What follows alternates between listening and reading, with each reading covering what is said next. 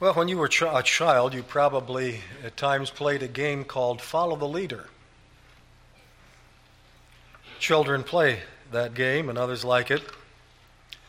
But the truth of the matter is that adults play that game too, though they don't call it a game, and they don't always admit that that's what they're doing. But it's not just children who follow the leader, but it is also adults who follow the leader. It is our nature to do so.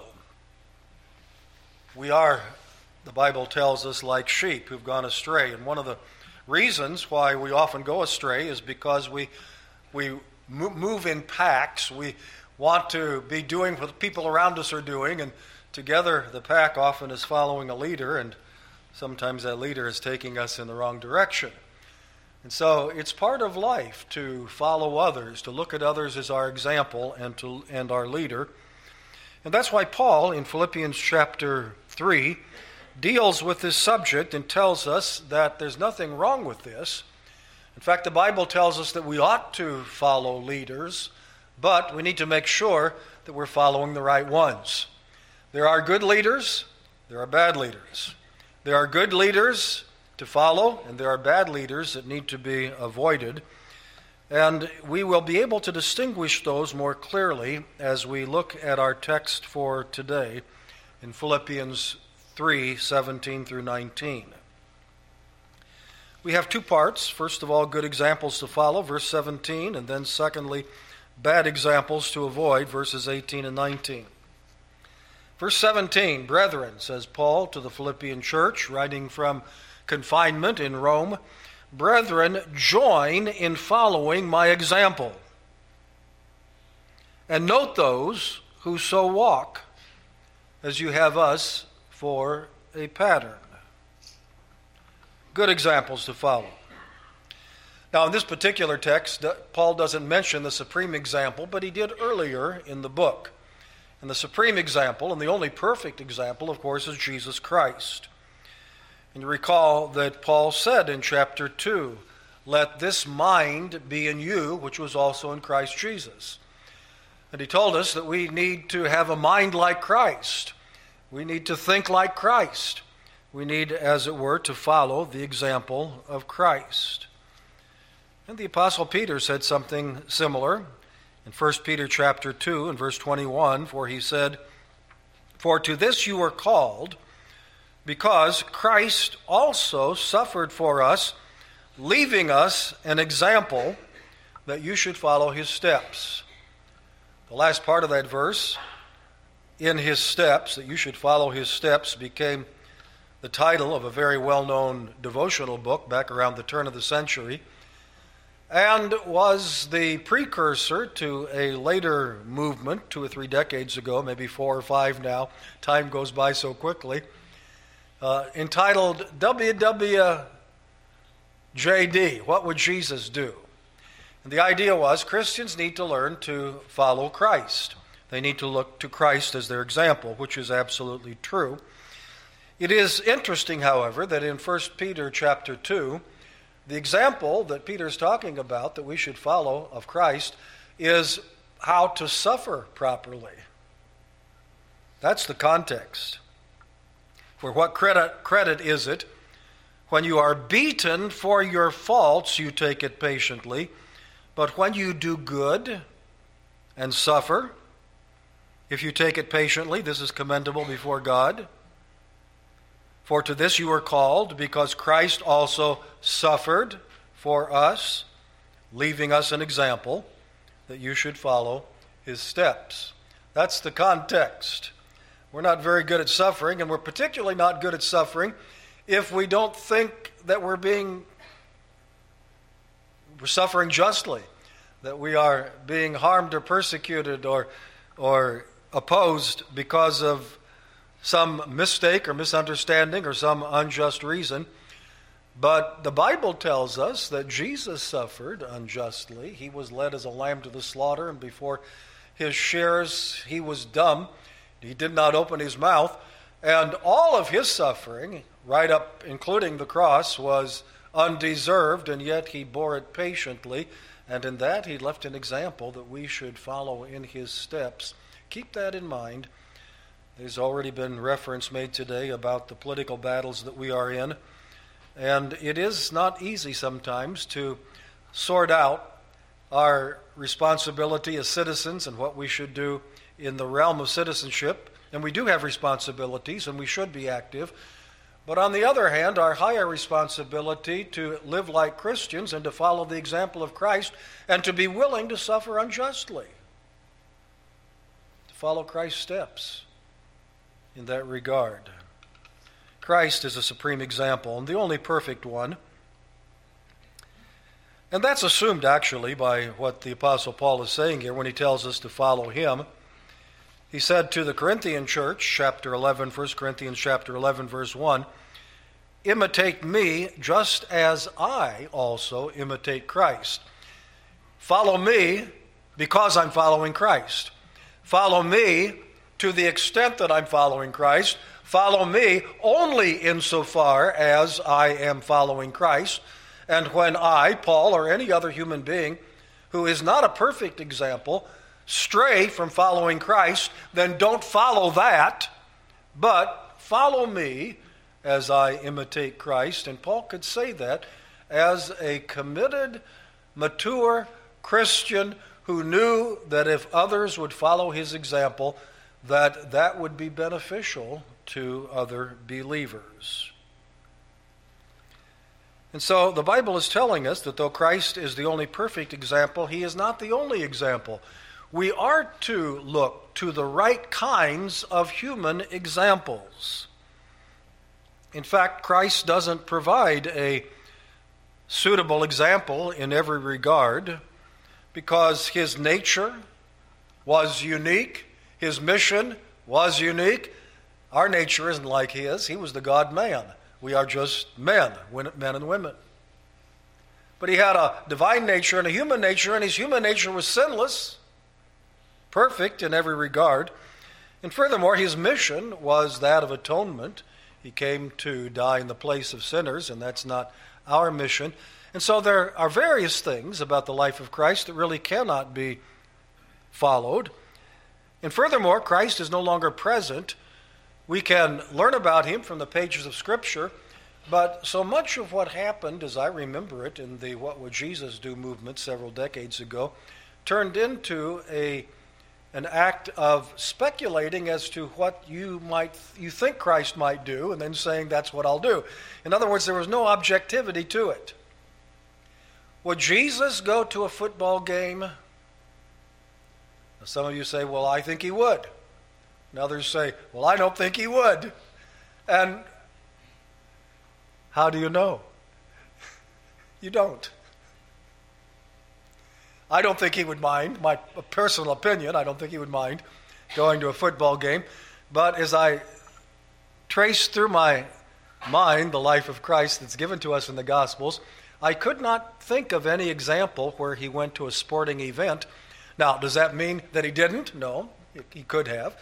Does that mean that we shouldn't? No, it doesn't mean that. You can't draw that from it. But there's so many things about the life of Christ that we don't know. What would he do about this? What would he do about that? Would Jesus ride a motorcycle?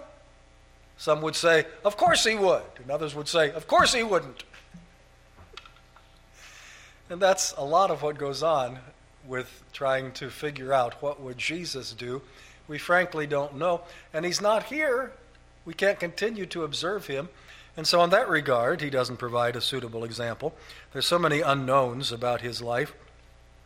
And furthermore, as we know, his sinless perfection is unattainable by us in this world. We will reach that in eternity, but it's unattainable by us in this world. It should always be the goal, and that's what Paul is saying, that he made Christ's perfection his goal in this life, and because that was his constant goal, that made him a good and solid example for others to follow. But Paul never reached that attainment, as he tells us very clearly in the verses before our text, in this world, and we won't either. So there are a lot of things about the example of Christ that don't meet our every need, and therefore the Bible tells us that we need to find good living examples in godly Christians around us and follow them. And Paul offers himself as a reliable example of a good person to follow. Brethren, verse 17, join in following my example. Because Paul was mature, because Paul was committed to the cause of Christ to a degree that very few others have ever been or ever will be, because Paul demonstrated his willingness to sacrifice all the way to death for the cause of Christ, because Paul was striving every day for Christ-likeness. And so he says, follow me, join in following my example. And some would say, well, Paul, that sounds like you're pretty proud, asking other people to follow your example. But it occurs to me that actually that is an act of great humility, and here's why. He is calling upon people to examine his life, to scrutinize it carefully, to look at every aspect of it, and he's willing for that to be done, knowing that if people do that, they will find some things that are weak and not everything they ought to be, because he has not fully attained yet. And yet he's still willing to open his life to their gaze, to the examination of others, to make his life an open book, and that demonstrates his humility. Examine my life. When you see a wart, tell me about it. When you see a wart, don't follow that, but examine my life carefully in every regard, and consider that in most aspects that will make a good pattern for you to follow. That strikes me as being exceedingly humble. How many of us are really willing to do that? How many of us are willing to throw open the door to others and say, come walk with me 24/7, like Jesus did with the apostles, to live with him 24/7. Come on into my home and examine my life with my wife and my children in my home.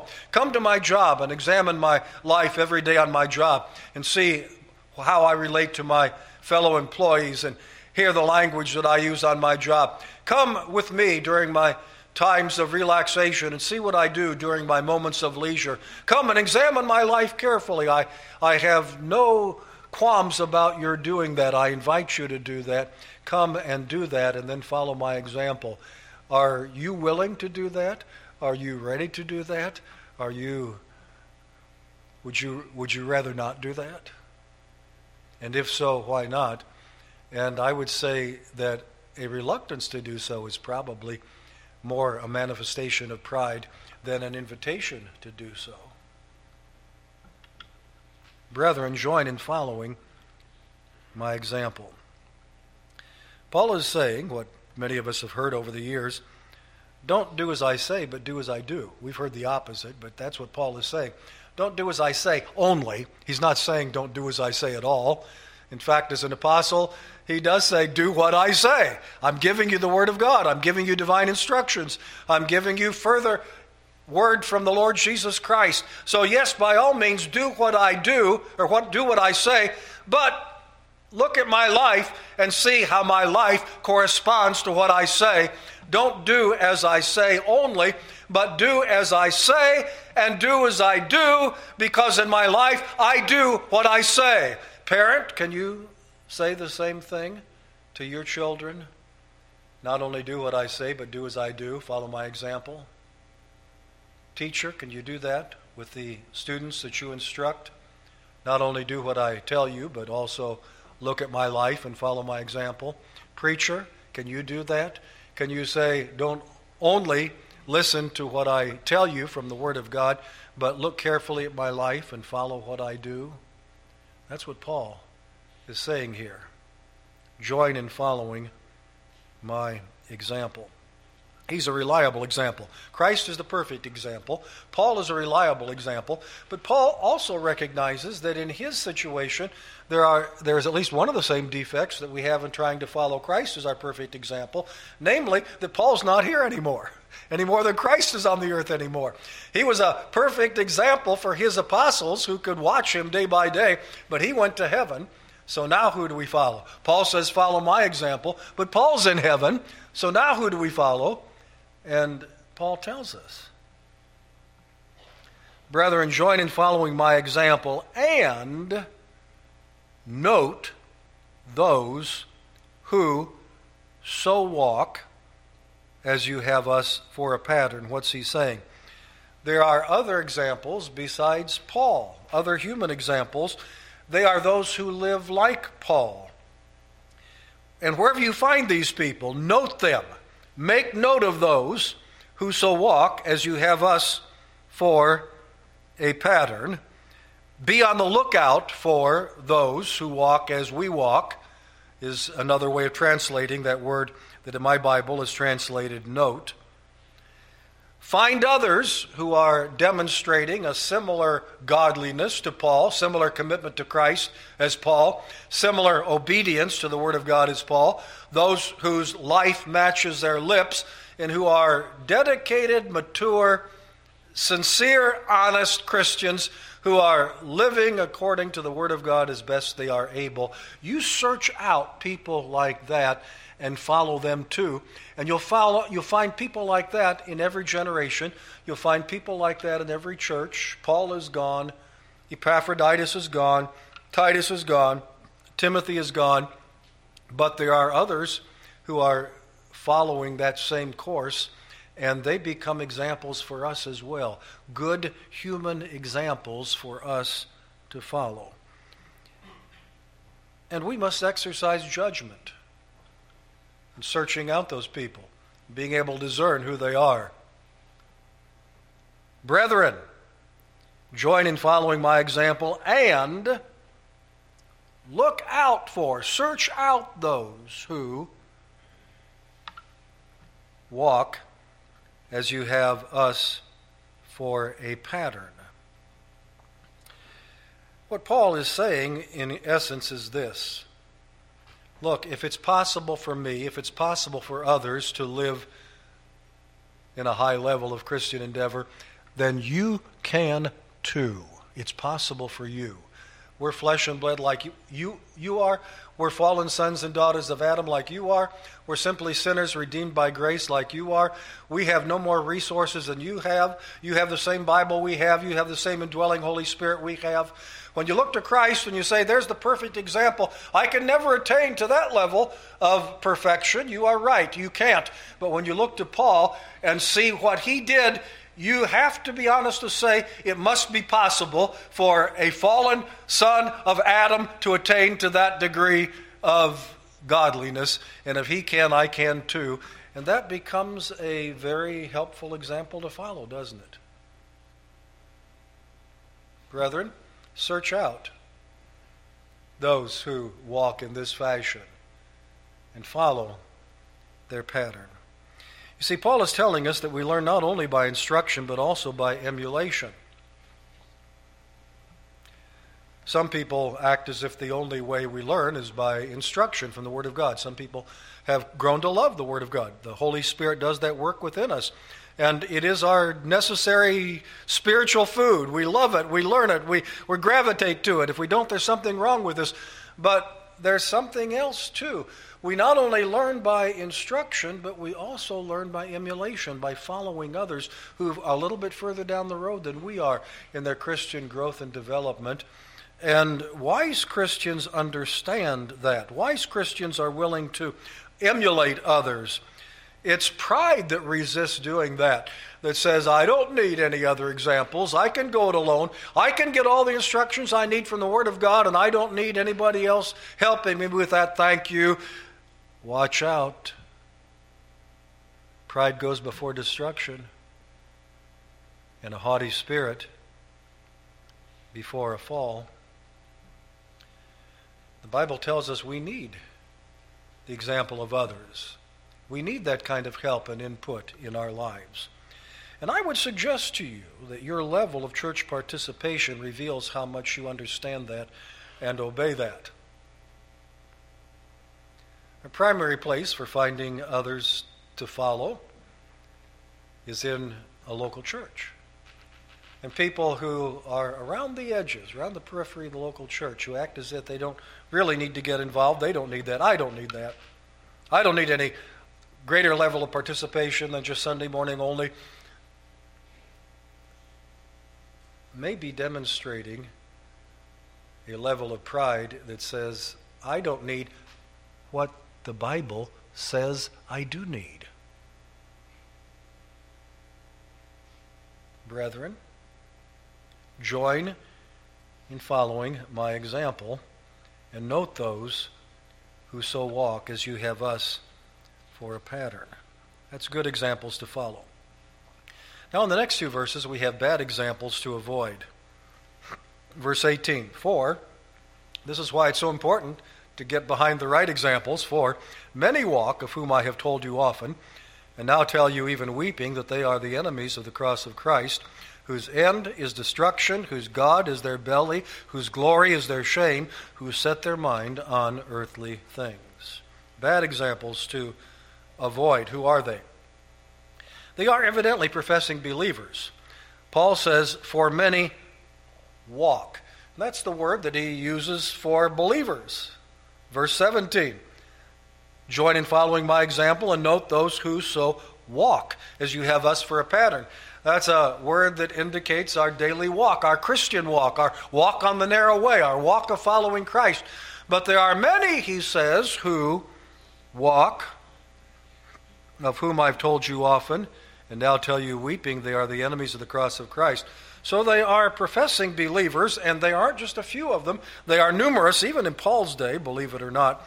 But they are not true born-again believers. They are professing believers, but they are unconverted. He describes them here as enemies of the cross of Christ. You can't describe a genuine born-again believer as an enemy of the cross of Christ. But very likely they are deceived about their relationship with God, and that's why Paul says, I weep. I tell you, even weeping, that they are the enemies of the cross of Christ. We're not talking now about false teachers outside the church. We're talking about those who walk among you. We're talking about those who profess to be believers. We're talking about those who think they're on their way to heaven. We're talking about those who want to be regarded as brothers and sisters in Christ. And Paul says, I wish they were. I wish they could be. I love them. I want them to be. And yet I see the deception that is in their hearts, and I weep for them because they are farther from the kingdom of God than those pagan idolaters out there worshiping false gods in the heathen temple in the city of Philippi. Many of you were there, and now you are in Christ and with the people of God. But here are people who think they are with the people of God, and they're not. And they are so badly deceived, and they are so far from the kingdom of God, and I weep for their souls.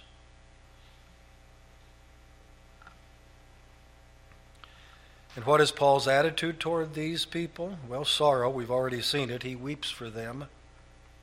But also warning.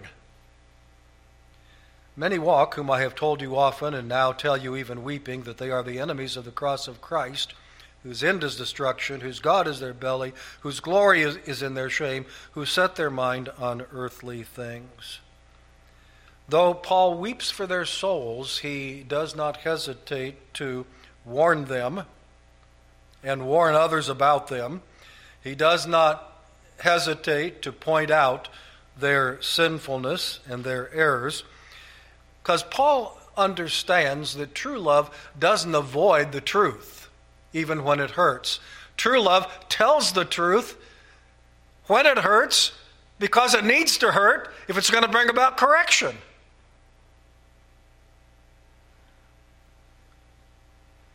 And so Paul's attitude toward them is one of sorrow, but it's also one of warning. Oh, you need to wake up. That's true love.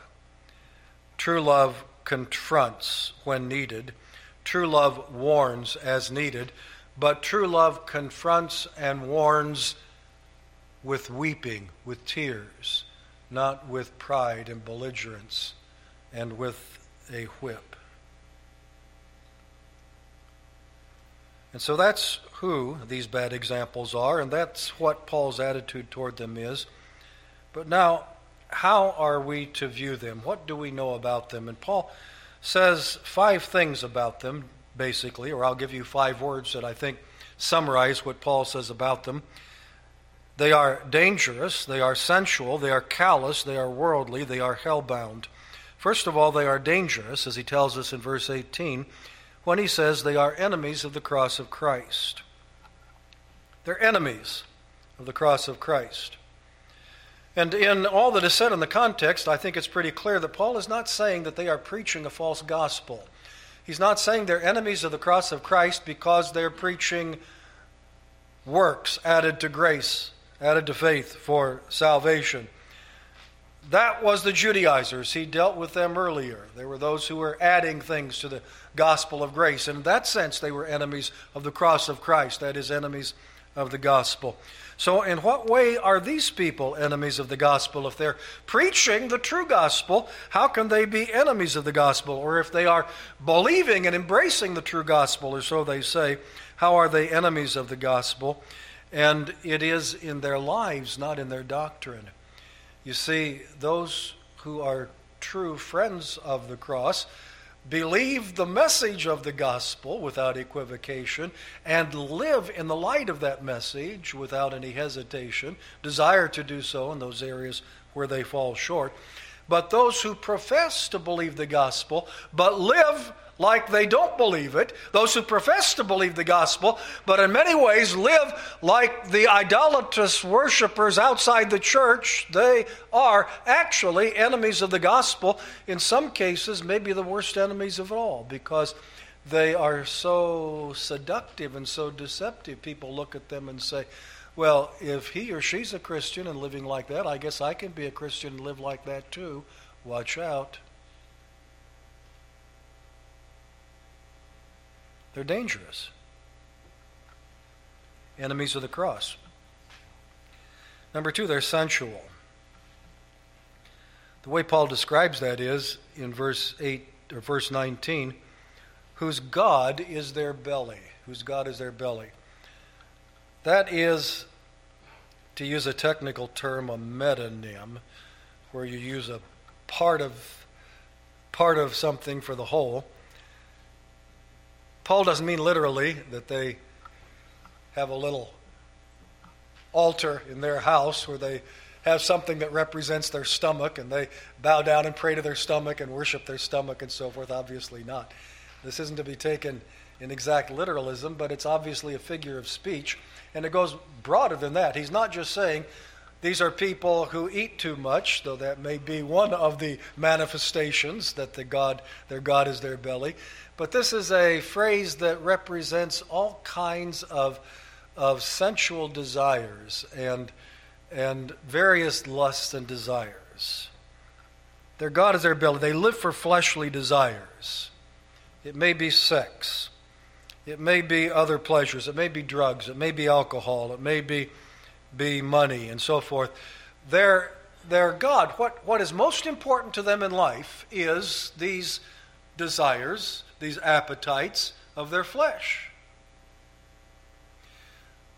What is most important to a Christian, a true Christian?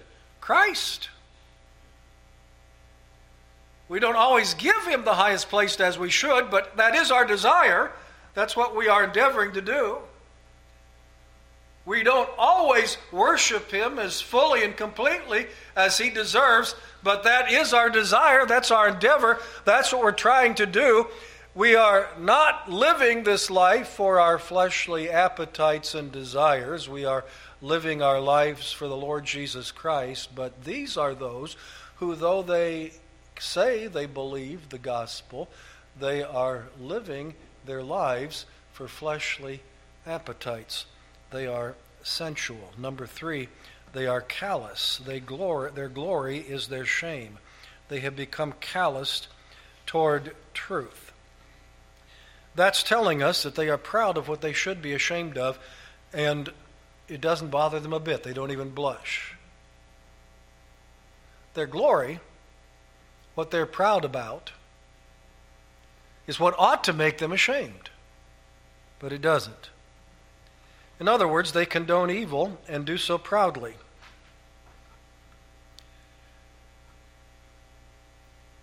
Part of this might be represented by those who have taken Christian liberty and distorted it into sinful license to do, under the name of Christian liberty, what the Bible says is sin.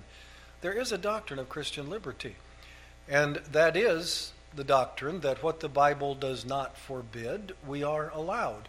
What the Bible does not prohibit, we may do, but always subjected to the greater glory of Christ.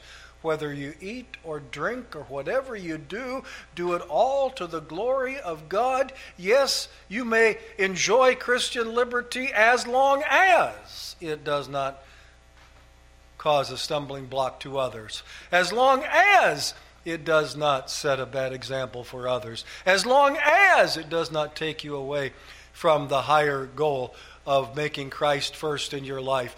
But there are people who latch on to the idea of Christian liberty, and then they live the rest of their lives for sensual pleasures and say, this is my liberty, this is my liberty, this is my liberty. I've got liberty to do this. In some cases, they're dealing with things that maybe are legitimate Christian liberties, and in many cases, they've gone way beyond that into things that are clearly identified as sinful in the Bible. And they're proud of that. That's the most amazing thing. They're proud that they're not legalists. They're proud that they have liberty when others don't. They are superior. They think themselves to be superior because they're not bound by all these rules and regulations. They have Christian liberty. They're proud of that. And Paul says, what you glory in is your shame. What you glory in, you ought to be ashamed of. What you glory in, true Christians would be ashamed of. What you glory in, you will be ashamed of someday when you stand before the Lord. You become callous to spiritual truth and callous to what it means to honor Christ. What are they? Number 4, they are worldly. Their mind is set on earthly things. That's similar, but that is mentioned separately. Whose glory is in their shame, who set their mind on earthly things. Not only on sensual sins, but worldly values and goals. What does it mean to be worldly? We all know that the Bible says, love not the world, neither the things that are in the world. If any man love the world, the love of the Father is not in him. For all that is in the world, the lust of the eyes, the lust of the mind, the pride of life, is not of the Father, but is of the world, and the world passes away, and the lust thereof, but he who does the will of God abides forever. What does that mean, love not the world? Well, that means I don't drink, and I don't chew, and I don't go with those who do. Well, that may be good, that may not be good. You may be a Pharisee. But that doesn't cover everything. What's more important, honoring God or protecting your bank accounts, your investments? What's more important, living for the Lord openly, publicly, or hiding your Christian testimony in the world so that you don't damage your reputation and your prestige and your popularity? You see, setting your mind on earthly things runs the whole gamut of things that belong to this world and to this world system, all the things that will someday pass away, all the things that won't survive into eternity. Those are worldly things. And when those become more important to you than Christ, then you've become worldly. And these people are worldly. And number 5, they're hell-bound. Paul says it very clearly at the beginning of verse 19, whose end is destruction. They think they're saved, but they're actually going to hell. One commentator, I forget which one, I didn't write down his name, said, those who are not sanctified by the gospel are not saved by the gospel. They think they are, but they're not. Those who are not sanctified, made holy, and progressively and gradually made more like Christ, those who are not sanctified by the gospel are not saved by the gospel. The gospel that justifies also sanctifies. You can't have the justification and reject the sanctification. The justification must come first. We are justified by grace alone, through faith alone, in Christ alone. We're not saved by our holiness. We're not saved by our works. We're not saved by endeavoring to be like Christ. Justification comes first, but sanctification always follows those who are truly saved.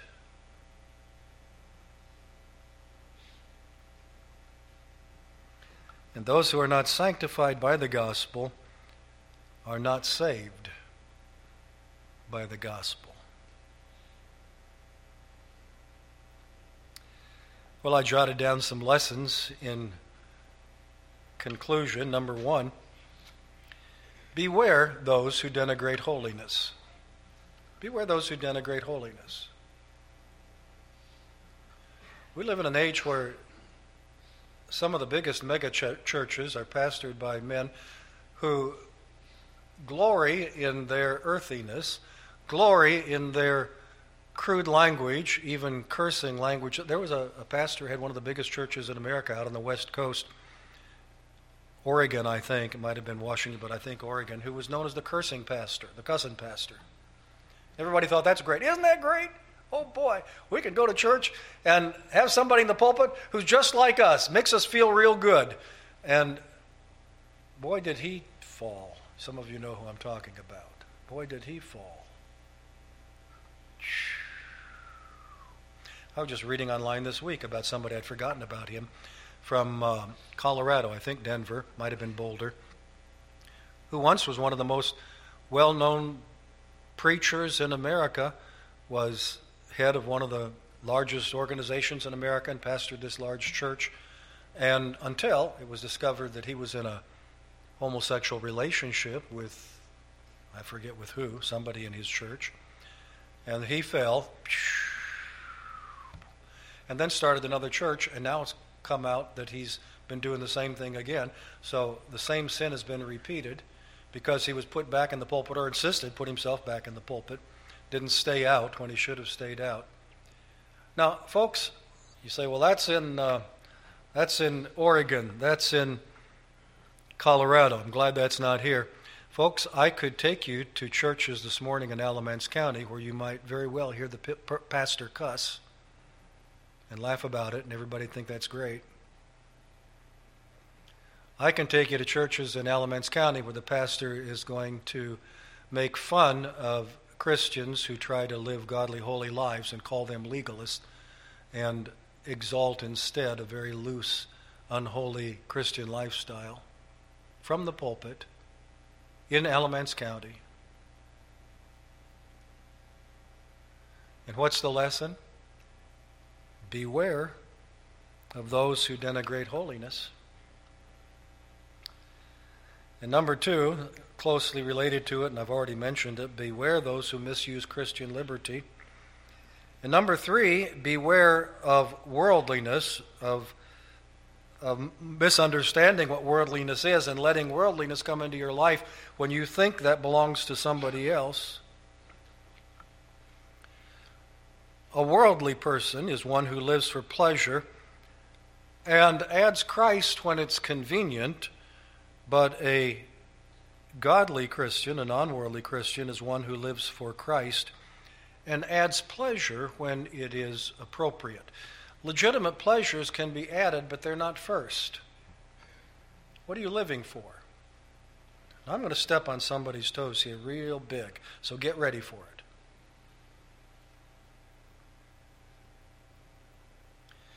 If everything that comes along, every visitor that comes to see you, if every ball game that your children are involved in, if everything that comes along becomes for you a reason why you can't go to church this particular Sunday because of this other thing, I'm suggesting that you may have become worldly without realizing it, because it appears that the things of this world have become more important. Why shouldn't it be that church becomes the reason you can't go to this event on a Sunday? If you want me there, you're going to have to schedule it some other time besides the time when Christians go to church. Why shouldn't that be the posture of a godly Christian? Worldliness is putting temporal, worldly things ahead of spiritual values. And it can creep in so subtly. You see it. It gets into our lives so easily. Watch out. Beware of worldliness. Number 4, beware of feelings. Feelings are legitimate. God gave us emotions. But what if this happened to you? The doctor says, well, the examination indicates that you have cancer. And you say, but I feel fine. Thank you, doctor. Bye-bye. Well, friend, it doesn't matter how you feel. If you've got cancer, you better deal with it. What if the Bible says, this displeases God? But you say, I feel good about it. I feel like it's okay. I have peace about it. Doesn't matter how you feel. Doesn't matter what you feel about it. It matters what God says about it. It matters what the Bible says about it. Beware of feelings. And finally, learn to distinguish between friends of the cross and enemies of the cross. Friends of the cross are those who live in a spirit of self-denial. They know when to add legitimate pleasures. They don't live necessarily a life of asceticism and live like John the Baptist, only eating locusts and wild honey. That's not required of a Christian. But friends of the cross are those who put Christ first and then enjoy legitimate elements of this world that God has created and given to us as a secondary matter where they are appropriate. But enemies of the cross are those who live in a spirit of self-indulgence.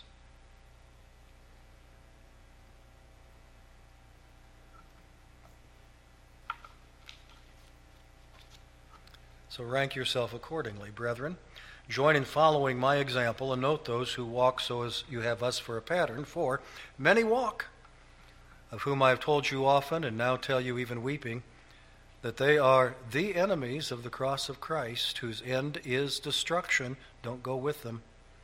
Whose God is their belly, whose glory is their shame, and who set their mind on earthly things. Shall we pray? Father, make us wise unto salvation.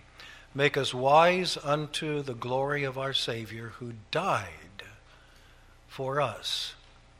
Help us, O Lord, to live for him. Amen.